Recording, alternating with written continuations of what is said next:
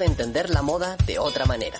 Prepárate para escucharla como nunca antes con Hilando Fino, conducido por Benjamín Cifuentes, Rodrigo Gallardo y Emilia Sánchez.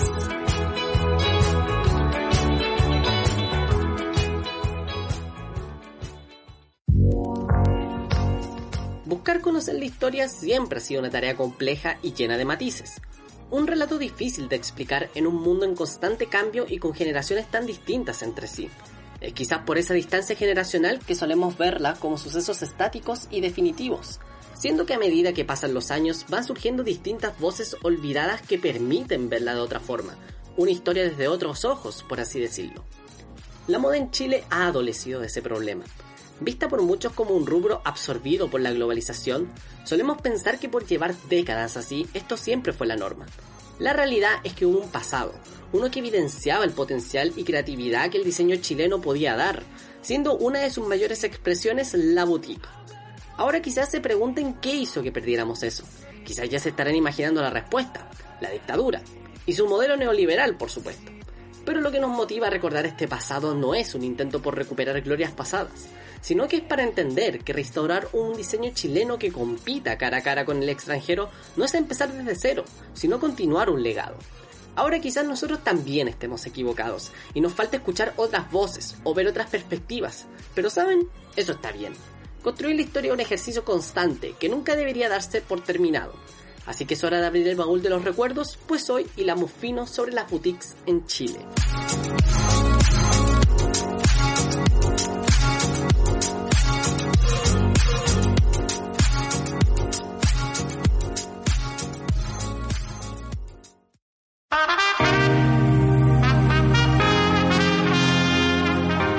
Sean muy bienvenidos a este nuevo capítulo de Hilando Fino. Me encuentro como todas las semanas con mis compañeros Rodrigo Gallardo y Emilia Sánchez. Emilia, ¿qué tal? Hola, Benzi, bien, contenta de grabar un nuevo episodio para este gran podcast. En esta ocasión, claro, no estamos solos, así que me gustaría que Rodrigo nos contara acerca de qué vamos a hablar en este capítulo. Exactamente, Emilia, muchas gracias. En un episodio nuevamente especial donde hacemos una mirada más hacia el pasado, como pudieron ver en la editorial, pero que en el fondo mantiene el clásico estilo del programa, que es analizar, discutir, pero también un poco lesear.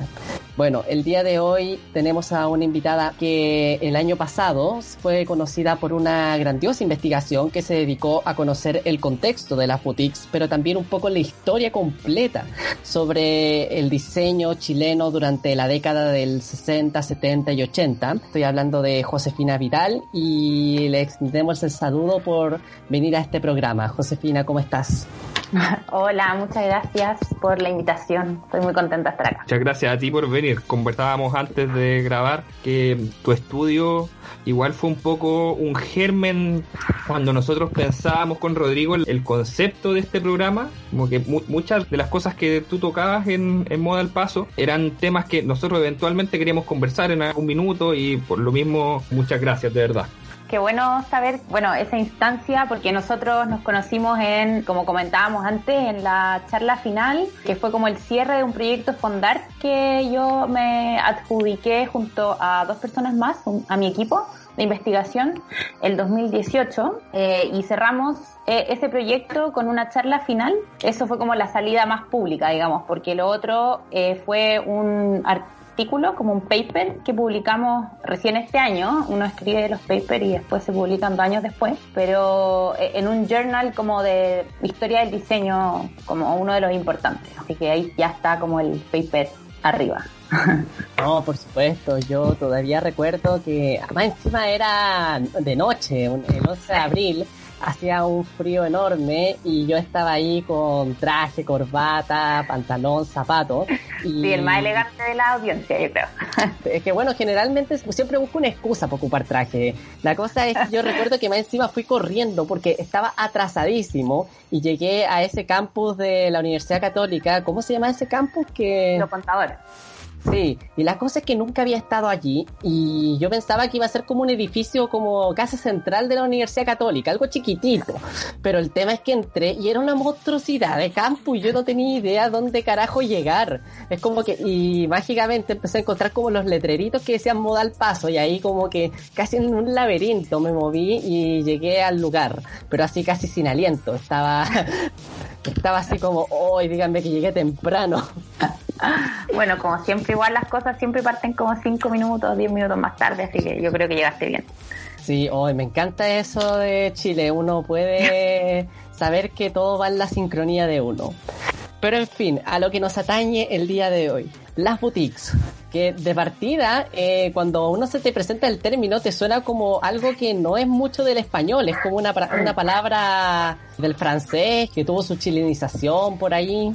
Sí, bueno, igual nosotros somos bien buenos para eso, como ahora con el Spanglish, como usamos como, de hecho hoy día leía como un reportaje en el diario de los términos take away, como bueno, no siempre hemos sido como nosotros bien como mirando a los gringos, pero claro, antes de mirar a los gringos mirábamos a los franceses y claro, ese término proviene del francés porque claro, la boutique es un término que se remite como a París, como a estas tiendas chicas, pero que se hace famoso en Londres en los años 60 cuando se produce este como gran fenómeno de las boutiques y el prêt-à-porter o el ready to wear en Londres. Bueno, y ese término se hace como famoso y yo creo que se toma acá desde la idea de la boutique londinense más que de la boutique francesa.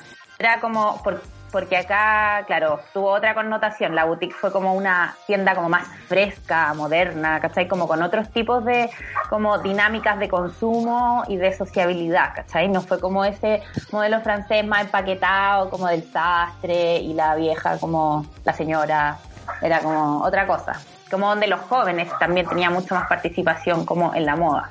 De hecho, el término boutique, yo siento que sí o sí la botica viene de ahí también, pues, porque esta chilenización al final de algo extranjero que como termina teniendo esos propios tintes y su propia aproximación, digamos, al concepto. Sí, pues. Sí, uno igual, como que ahora la idea aparte que uno se hace de boutique es media romántica porque, no sé, pues como acordarse un poco de estos locales del centro o... Yo de repente como que acompaño a mi abuela, a mi tía a comprar cosas en tiendas muy específicas que ha ido como toda la vida, no tengo ahora los nombres en la mente, que no es el retail, no es el claro. Las grandes tiendas donde ahora nos hemos acostumbrado de una u otra manera a comprar. Entonces sí, nos aproximamos de esa idea más quizás como desde la nostalgia, quizás sí. Como desde o pensar en otra gente. De todas maneras.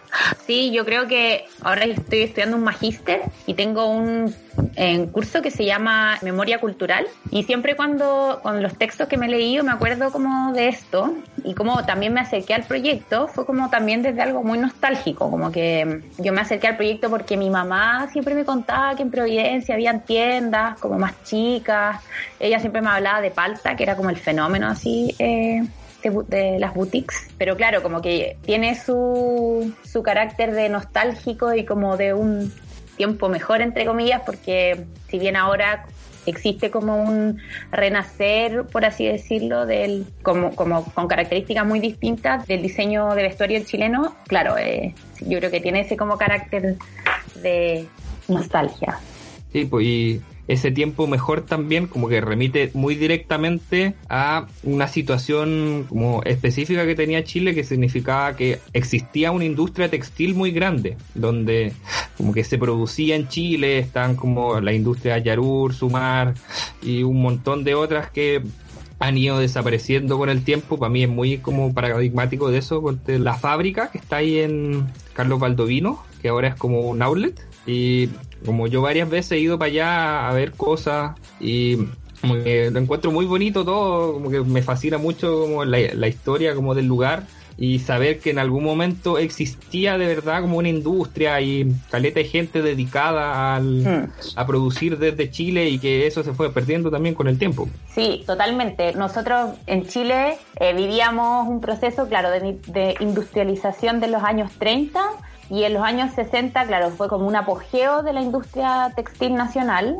De hecho, no sé si ustedes vieron los 80, por ejemplo, ahí Juan trabaja en una de las textileras y se ve como todo el conocimiento que había en torno a eso. O sea, bueno, yo para mi investigación entrevisté a mucha gente, porque como no hay tanto más que el libro de la Pía Montalva, otro de Salinas, que es periodista también, como que no hay mucho más que leer, digámoslo, como fuentes secundarias, por así decirlo. Entonces tuve que entrevistar a mucha gente. Bueno, una de las personas que entrevisté fue María Inés Solimano, que es una como gran creadora que todavía está viva y todavía como hace sus vestidos de novia, tejidos. Y ella, que tuvo 2 tiendas en el periodo. Ella es profesora de historia, entonces también tiene como hay mucho como conocimiento en ella, y me comentaba, claro, como Chile en ese tiempo, cuando uno decía obrero, había muchos tipos de obrero. Ahora como que uno asocia al obrero como al maestro de la construcción, pero en ese tiempo había como mucho conocimiento de industrias, de máquinas. Es muy interesante ese proceso, cómo llegaron como extranjeros, por ejemplo, a enseñar acá. Yo también entrevisté a Philippe Sumar, que es nieto de Salomón Sumar, que fue el que puso las como industrias Sumar, que fue una de las más grandes de ese periodo. Y es increíble, o sea, yo te juro que lo escuchaba hablar y decía como, ¿qué pasó? Así como que ¿cuándo se acabó todo esto? O sea, eran cientos de personas trabajando alrededor de esta industria. Por ejemplo, Sumar tenía colegios propios, se les enseñaba a sus propios trabajadores como ciertos oficios, ¿cachai? Como que todo giraba en torno a eso. En el fondo refleja a través de todo eso como una cultura muy diferente que había en Chile, como era todo antes de la llegada de la dictadura, digamos. Sí, po. Claro. Es que ese mismo pasado es para muchos muy desconocido, igual considerando de que las generaciones siguen pasando y cada vez se va olvidando un poco más esta historia.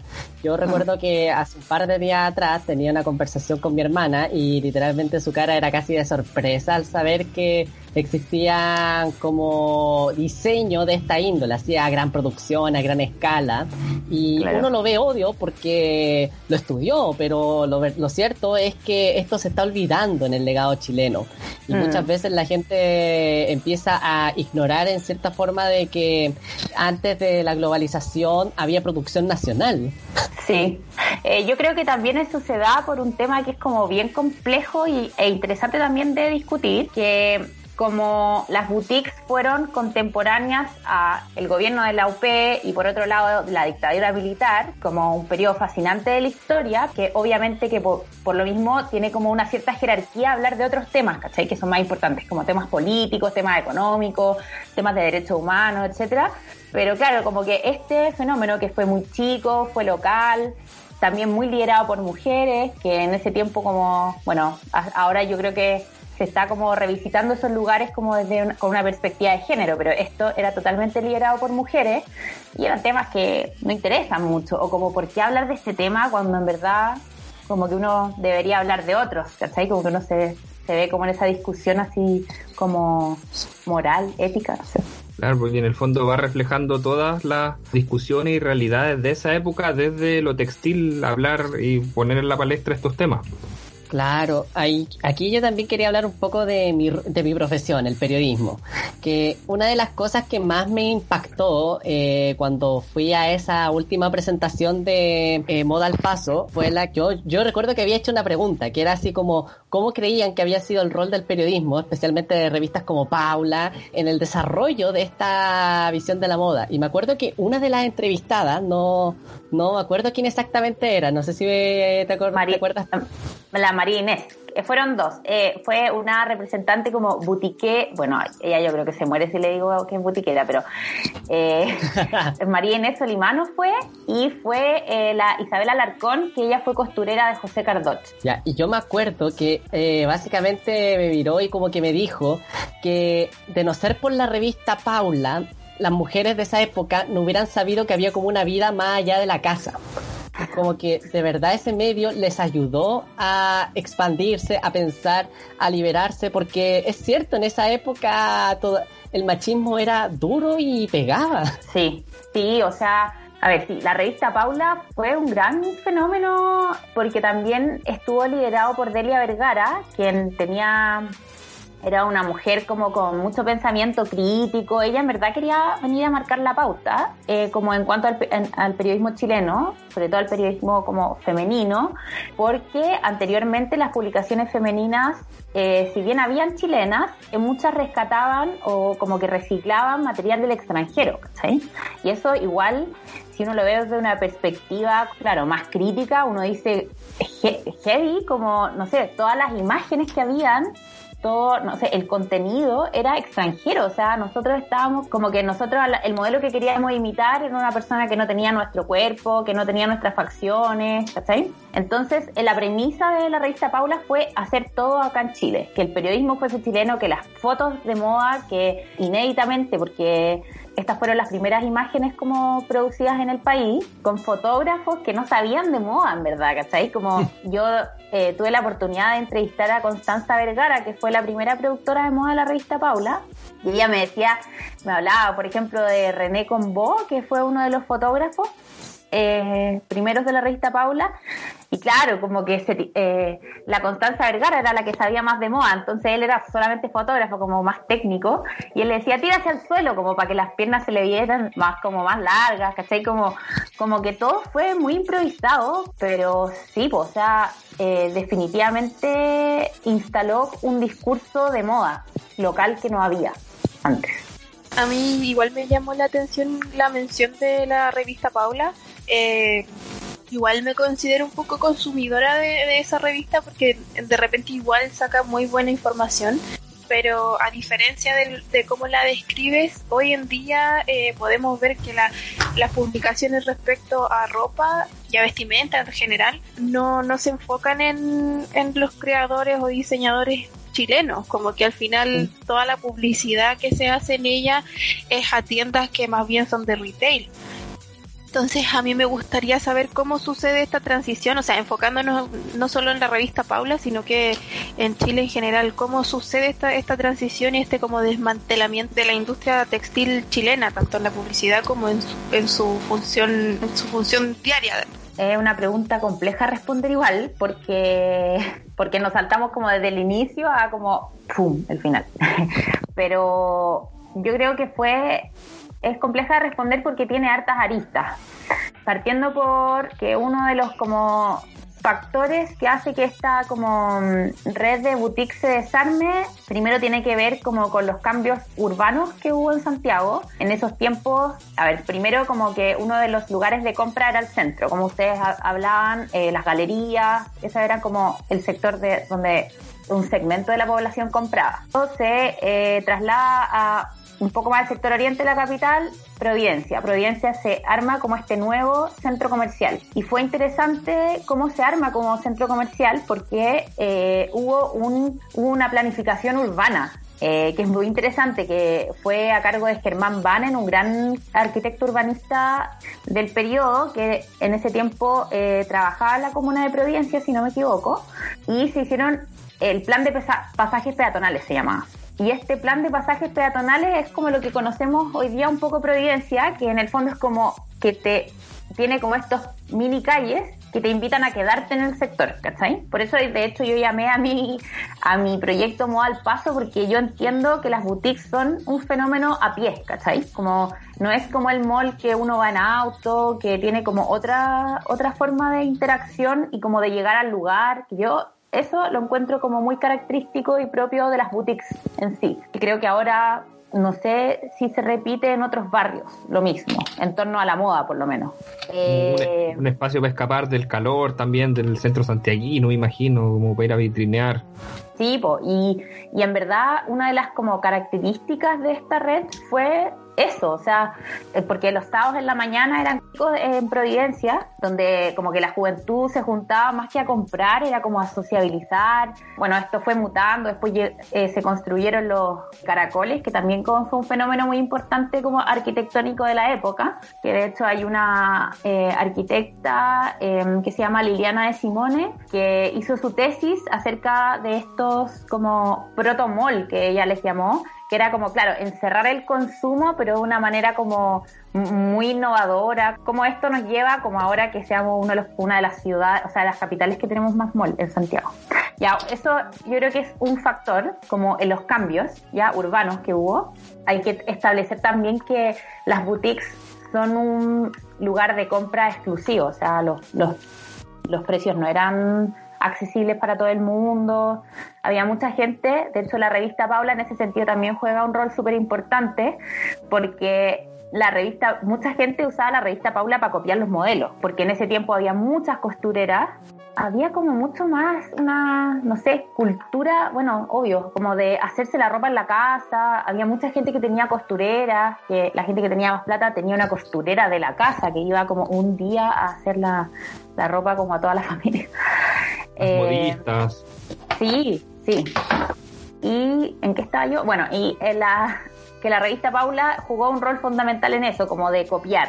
Bueno, yo tengo, por como mi historia personal, tengo desde muy chica que iba como al centro de Providencia. Entonces, como que para mí siempre fue como muy único lo que se daba ahí igual. Y creo que claro, que se da en el centro, es verdad, pero creo que los nuevos como centros comerciales o espacios comerciales no tienen esta característica como de que es tan propia de la moda igual, como que la moda también es eso, es como ser visto, mirar a la otra persona, como que ahí están las interacciones como críticas, por así decirlo, que generan querer tener algo, generan como tendencias. Las vitrinas, los escaparates, como hacia la calle también, pues. Sí. Frente a eso, yo quería hablar entonces de ese punto de transición, porque ya en esta parte hemos hablado un poco del ascenso, pero ya sabemos cómo llegamos a hoy en día y hubo un proceso de caída. Y aquí es porque quizás el elemento que más me gustó de tu investigación, que era que obviamente la dictadura jugó un rol muy importante, pero el tema es que tu foco no lo puso necesariamente en que pusieron el modelo neoliberal, sino que pusieron el modelo neoliberal, y también empezaron a hacer un apagón cultural mediante la censura, mediante la propia opresión, mediante la imposición de ideas dentro de ellos. Yo me acuerdo que en una de las presentaciones que hiciste, comentaste que antes de la dictadura, la revista Paula veía a la mujer en el espacio. Después de la dictadura, era solamente ama de casa, con hijos y en la cocina. Sí, me acuerdo que cerramos esa presentación así. Bueno, igual también, claro, retomando un poco lo que me preguntaba Emilia, como cuáles fueron como todos estos factores que llevaron a que esto como que se acabase, ¿ya? Por un lado, ya yo mencionaba como este cambio urbano que hubo, y tú, claro, como que otro de los aspectos críticos es, claro, este impacto, este remesón el año 73 como de el golpe militar. El proyecto yo lo como situé desde el 67 al 87, o sea, veníamos de Frei Montalva, Salvador Allende a Pinochet. Claro, el proyecto cultural que tenía la UP era algo que nunca habíamos vivido como sociedad. O sea, por ejemplo, el año 72 hubo una exhibición en el Museo Nacional de Bellas Artes con apoyo del gobierno, con apoyo también de las industrias textiles, porque fue como todo un proyecto, era como todo como muy orgánico. Se hizo una exhibición donde Enrique Concha y Nelia Alarcón, dos creadores de vestuario del periodo, exhibieron sus creaciones entendiéndolas como arte, y eso en la época igual era algo como de avanzada, yo encuentro, como porque una ropa está en el museo, porque se entiende que esa ropa estaba hecha, por ejemplo, con patrones influenciados por las culturas precolombinas, por ejemplo, y se entiende que el diseño de vestuario también es parte de nuestra cultura, también es parte de nuestro patrimonio. Entonces todo este gran proyecto de la UP termina abruptamente y pasa también a la clandestinidad. O sea, hay un libro que se llama El golpe estético que habla de esto, tiene otros casos de estudio, pero habla de como tabula rasa que hubo de todas estas expresiones culturales de la UP. O sea, todo lo que era relacionado con la UP se tenía que terminar, y eso también afectó a la apariencia de la gente. O sea, yo entrevisté a Julio Donoso, que es un fotógrafo, hijo de Paulina Violier, una de las boutiqueras de la boutique Vogue, y él me decía, o sea, tú no te ibas a arriesgar a andar con pelo largo, a andar chascón, medio hipiento, porque eso podía hacer que, bueno, te tomaran preso, te mataran, no sé, como que así era el nivel de polarización y así era el nivel como de arbitrariedad en como las reacciones. Entonces, claro, por ejemplo, la Marina Solimano también me decía, yo que puse mi boutique el año, creo que ella tuvo la mala ocurrencia de abrir su boutique en Providencia, porque antes estaba en el centro, de ponerla en Providencia el año 73, y ella tiene un estilo como muy hipiento, entre comillas. Entonces ella, claro, como con sus faldas largas, zapatos de yute, nada que ver, ¿cachai? Ella era como dictadura, todas como, ella me decía, todas se querían vestir como la Margaret Thatcher, ¿cachai? Como, no iba por ahí, claro, Lucía, ¿cachai? Obviamente que existía como una contracultura, obviamente que lo vemos, pero hubo un declive. Algo que estaba pensando yo también, a propósito como de esta demarcación del 67, que como bien específica, y hay una como cronología de distintos eventos, sale también, ponte tú, como la revolución universitaria, como la reforma universitaria, eso también me llamó la atención, pues como que en el fondo va reflejando que este cambio venía de un poco antes de los mismos 70, entonces también es como interesante, bonito ese cómo se va reflejando toda esa revolución cultural. Sí, es que claro, yo creo que eso es lo lindo también, como de hablar de un fenómeno muy en específico, que uno, para entenderlo en verdad en su totalidad, tiene que hablar como de reforma universitaria, el rol de los jóvenes en ese periodo, que antes no, a lo mejor no tenían tanto protagonismo, de las mujeres también, como en el espacio de compra, antes como que, estoy hablando mucho más antiguamente, la mujer no era como una figura tan pública, entonces hay que entender como todo eso para poder comprender en su totalidad como por qué es importante este fenómeno. Respecto a eso, igual a mí me llama la atención que se haya como militarizado la vestimenta chilena, o sea, se entiende bien por qué, pero me gustaría saber como en qué aspecto se notaba dentro de la sociedad chilena. A ver, yo creo que sería bueno como igual no generalizar, no decir que hubo como en general como que hubo una militarización como de las apariencias, porque sería como erróneo y como que no. Claro, pero yo creo que como que uno de los factores también paralizantes era el miedo también, yo creo. O sea, no, todos sabemos, yo creo que la ropa, como uno se ve, tiene que ver mucho como con la identificación de cada uno. Habla también como de los pensamientos políticos, sobre todo en ese periodo que estaba todo tan polarizado. Entonces, yo creo que eso fue como importante. Y bueno, también, por ejemplo, la Lucía Iriar de Pinochet, ella hizo el SEMA Chile, y ellos tenían, por ejemplo, artesanas, como que igual ella era la figura femenina, que hay que decir eso, pero claro, ella era como la mujer a cargo, entonces igual... Un modelo a seguir.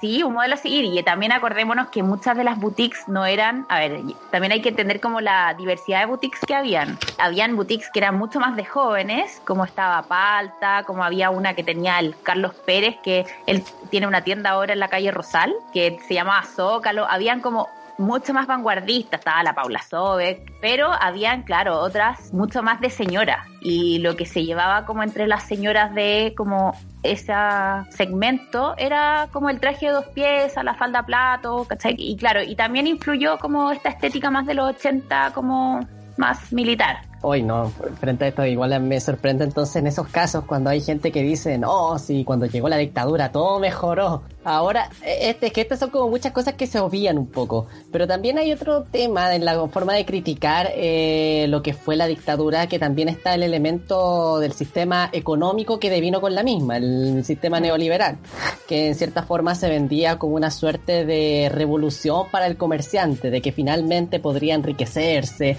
podría convertirse en el joven empresario que con nada podría llegar a ser millonario, pero al final eso contrasta un poco con lo que fue en realidad, que muchas compañías quebraron, otras sucumbieron frente a la presión extranjera de marcas que obviamente tenían mucho más poder económico y obviamente la gente iba a preferir esas marcas. Entonces como que igual quería que nos comentaran un poco eso, ese fantasma del neoliberalismo y cómo afectó a la boutique. Sí, yo encuentro que el tema ahí, el cambio económico, tiene un aspecto muy interesante, porque todas las como libertades como individuales que se vieron restringidas, como que la gente las podía como liberar en comprar, ¿cachai? Como después salieron las tarjetas de crédito, hace poco vi los 80, entonces por eso voy a citar muchas cosas de los 80, cuando la Ana trabaja como en estos centros comerciales y empiezan a vender las tarjetas de crédito como a todas las personas más allá de si podían como abordar después sus gastos o no, ¿cachai? Entonces,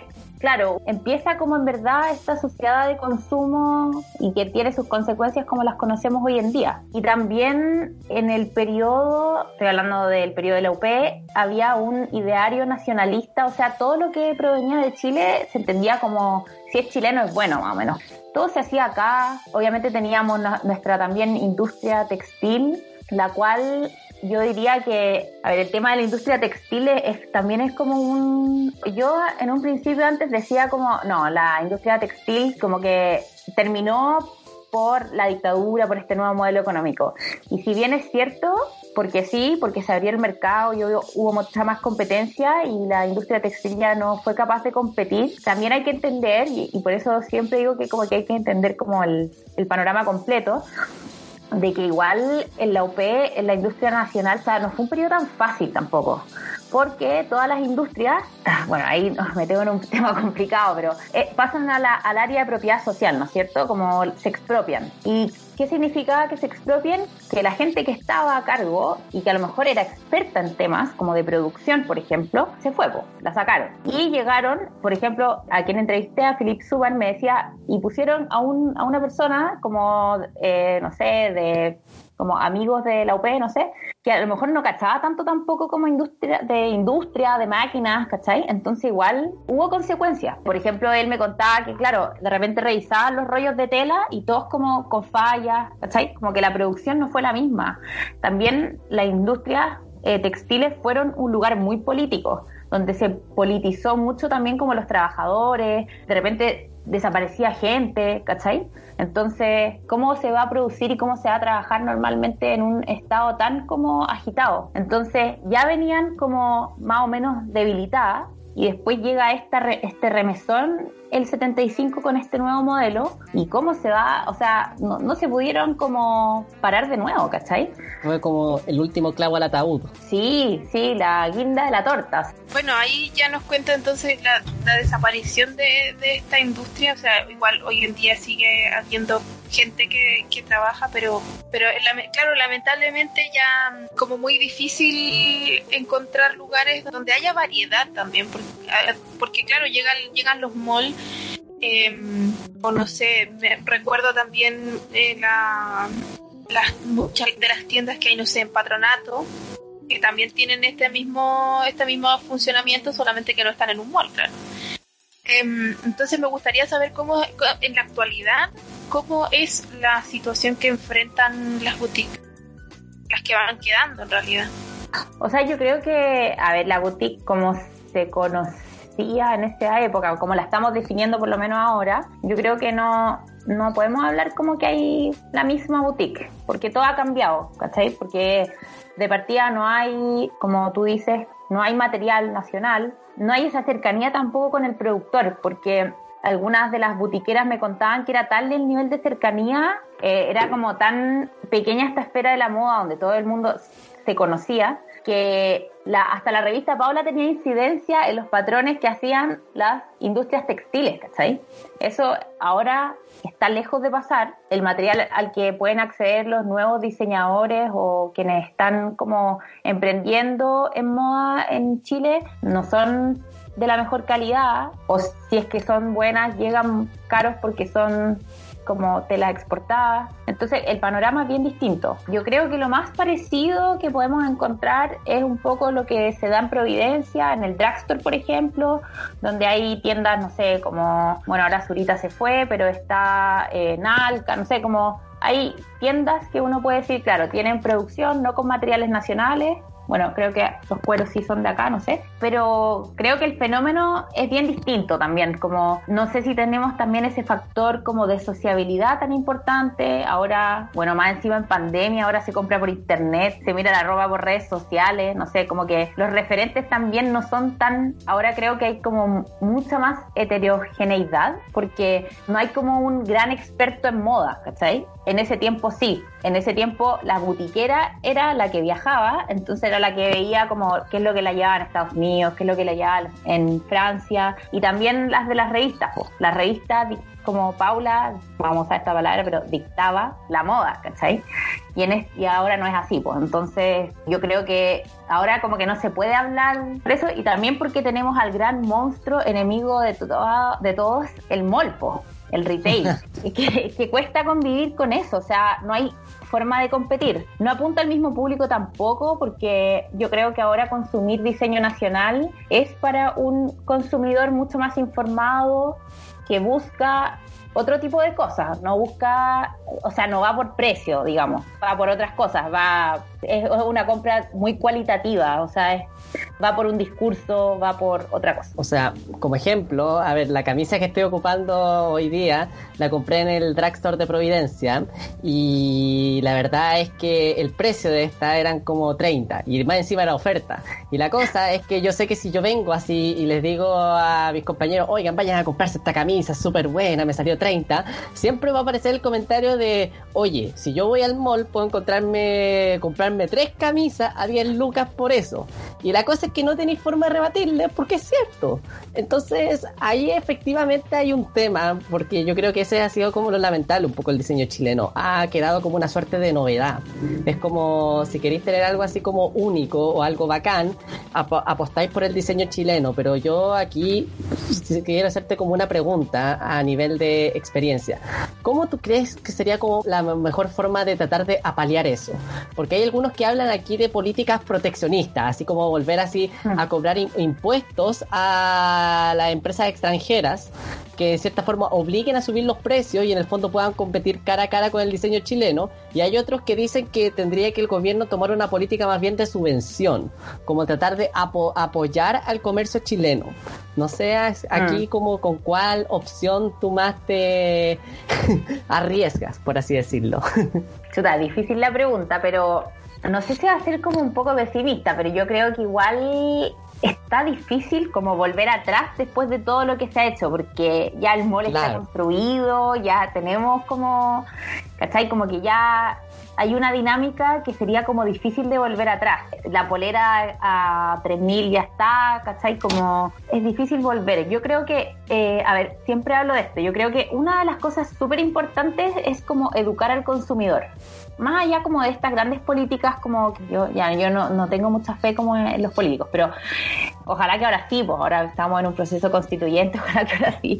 Yo creo que un tema muy importante es la educación del consumidor, y lo digo porque hay formas de no caer en esta dinámica consumista del retail y del mall, más allá como de la plata que uno tenga, ¿sí? Ya, uno de los ejemplos es, para partir, la ropa usada. O sea, la ropa usada que llegó en los 80, que al principio, o sea, llegó un poco antes. En los 80 se hizo como más famosa y adquirió mayor popularidad, sobre todo como por estas nuevas tendencias que habían, como el glam, etcétera, que uno podía encontrar como la chaqueta de, no sé, David Bowie, ¿cachai? En la ropa usada. Hay formas como a paliar de este fenómeno terrible que nos tiene como hundidos en la miseria, y no solamente en Chile, y más encima los efectos a nivel medioambiental que esto trae. O sea, es que esto a mí podríamos estar hablando 3 horas de esto, pero si hay gente que no ha visto el documental que está en Netflix, que se llama The True Cost, como el verdadero costo de la moda, por favor, póngale pausa al programa y vean Netflix y vean el documental, porque yo creo que mi relación cambió ropa después de ver ese documental.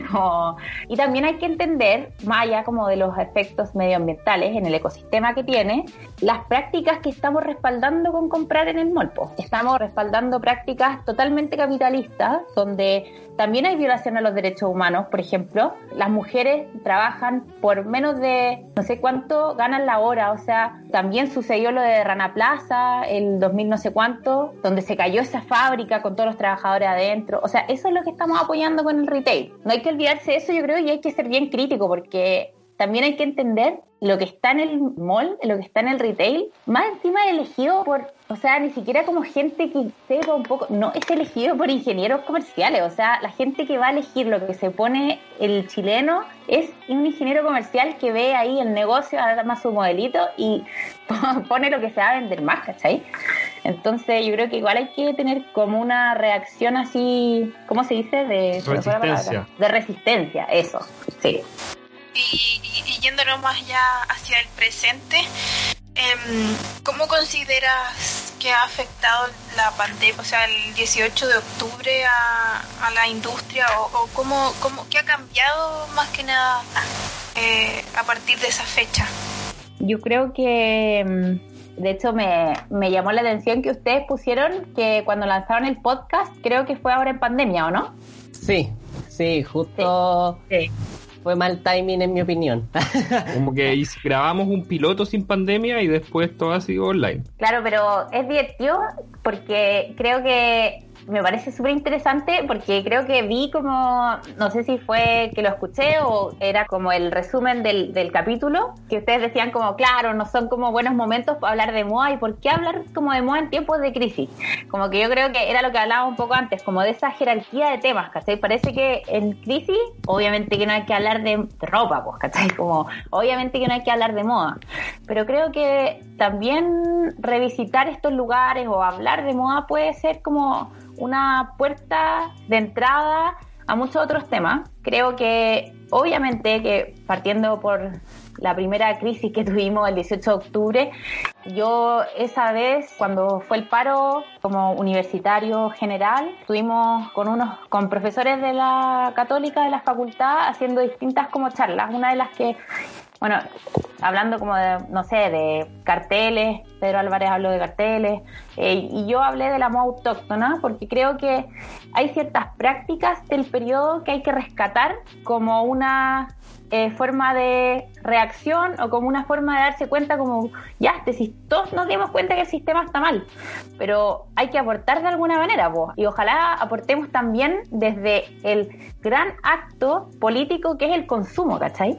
Y en ese sentido ahora es lo mismo, como que si abrimos un poco más el tema del COVID, también esto habla, no sé, como de un problema ecológico, medioambiental que estamos atravesando, donde este tipo de producción, este nivel de vida que llevamos ya no da más. Entonces creo que sería interesante ver cómo uno puede, a través de su identidad, que son una de nuestras primeras capas como identidad que nos ponemos, que es la ropa, decir como ya, pues cómo yo puedo reaccionar a estas crisis. Yo creo que desde ahí como que se podría entrar a hablar como del tema de la moda. Y pues si no podemos modificar la producción, por último que desde el consumo responsable también podamos rendir cuentas ahí.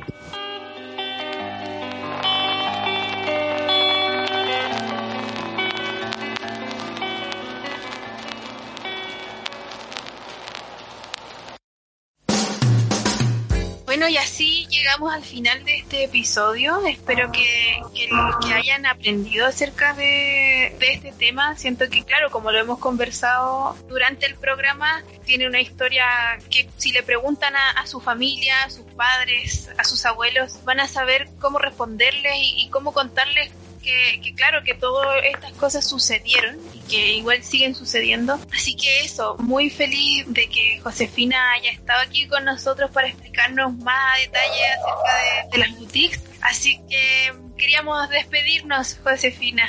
No, muchas gracias por la invitación, en verdad fue un gusto hablar, y también como yo misma también revisitar como este estudio, porque como les contaba fue mi, no sé, proyecto de título de la universidad. Eso ya igual han pasado algunos años. De hecho, cuando me dijeron que me iban a entrevistar, como que igual tuve que releer un poco fechas, años. Así que muchas gracias por como tener esta oportunidad. En esa línea, yo igual considero que es importante en el fondo volver a revisitar muchas veces estos elementos del pasado, pero sobre todo también es bueno volver a cuestionar muchas veces las concepciones que uno tiene del mismo pasado. La vida no es de blancos y negros, eso es bien claro, todo tiene muchos matices, y la historia en general tiene muchas voces que no han sido escuchadas y que han sido olvidadas. Los mismos grandes de la moda que nosotros quizás conocemos hoy en día quizás no son tan grandes en comparación a otras personas que quizás nunca se les ha dado el crédito que merecían, y eso vaya que lo hemos podido ver el episodio del día de hoy. si quieres aprovechar de promocionar algún proyecto, el Instagram, o si es que alguien está interesado en leer la versión completa de este estudio, trabajo, tesis, como quieras llamarle. Bueno, como les comentaba, lo que tengo publicado ahora en una plataforma que se llama Issuu, como ISSUU creo, es mi tesis de la universidad, que la terminé de escribir el 2017. Pero después yo me gané un Fondart, entonces como que esa tesis hubo como una versión 2 de eso, que terminó un artículo académico que está en inglés, disponible, y también está en español, y que si se meten a el Instagram Modal Paso, me pueden escribir, y yo no soy tan buena para el Instagram, pero me voy a meter para mandarles la versión en español. Excelente. Perfecto. ¿Y cuáles son nuestras redes sociales? Claro. Muchas gracias, Josefina. Bueno, y pasando, claro, a este final, como siempre, pueden seguirnos a través de Instagram como hilando.fino_, al igual que en Twitter, y también a través de Facebook como Hilando Fino. Y no olviden pasarse a través de nuestro feed de Instagram, porque allí hemos estrenado hace unas semanas el miércoles de nostalgia, donde vamos a estar subiendo las mejores frases de las entrevistas que hemos realizado. Así que eso, están todos muy invitados a seguirnos.